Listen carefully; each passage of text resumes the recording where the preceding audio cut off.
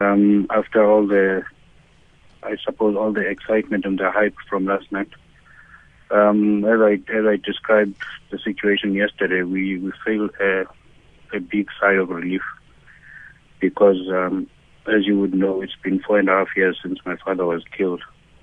But it's been actually more than 3 decades that Thandi Maqubela has been a part of our lives, and yesterday that chapter was closed permanently.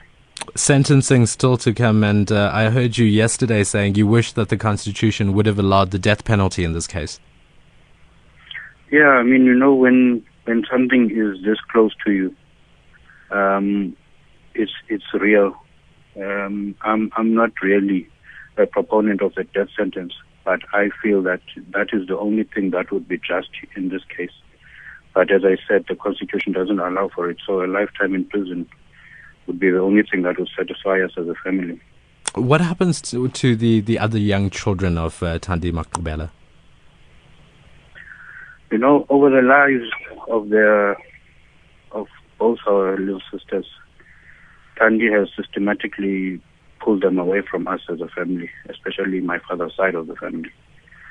So it's now left to us to try and bridge that gap with them, and we will extend a hand towards them. But we won't be pushy.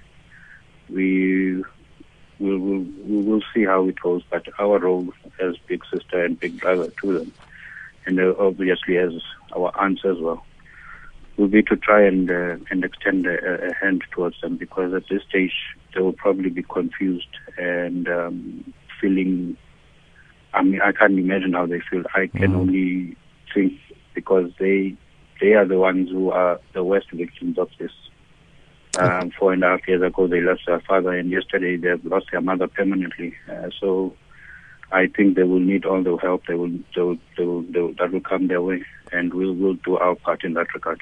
Thandi's business associate co-accused Duma Maqubela was found innocent yesterday and set free. What's going to be the relationship of the family now with him?